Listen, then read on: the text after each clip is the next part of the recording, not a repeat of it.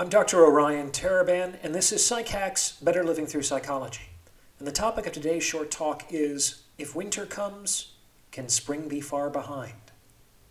This is the last line in a poem by Percy Shelley called Ode to the West Wind. I love this line. I'll say it again. If winter comes, can spring be far behind? The line ends with a question mark, but we can certainly assume that this is a rhetorical question, because in every year, since the dawn of time, spring has followed after winter. It is an inevitability. From this perspective, we can therefore appreciate that the darker and colder it gets, the more we're actually approaching brighter and warmer days. It's a fact that the deeper you're into winter, the closer you are to spring. I like to keep this in mind when I'm going through challenging times.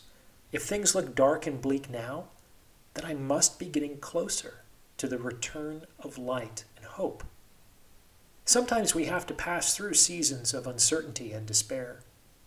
But know that, just like the turning of the year, this will change into a new season of growth and renewal.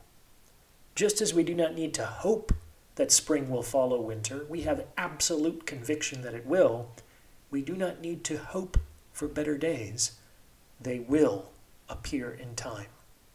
If winter comes, can spring be far behind? Thanks for listening. If you're listening on Apple Podcasts, Google Podcasts, or Spotify, please like, rate, and review this episode. And if you'd like to schedule a consultation, you can reach me at psychhackspodcast@gmail.com. Talk to you soon.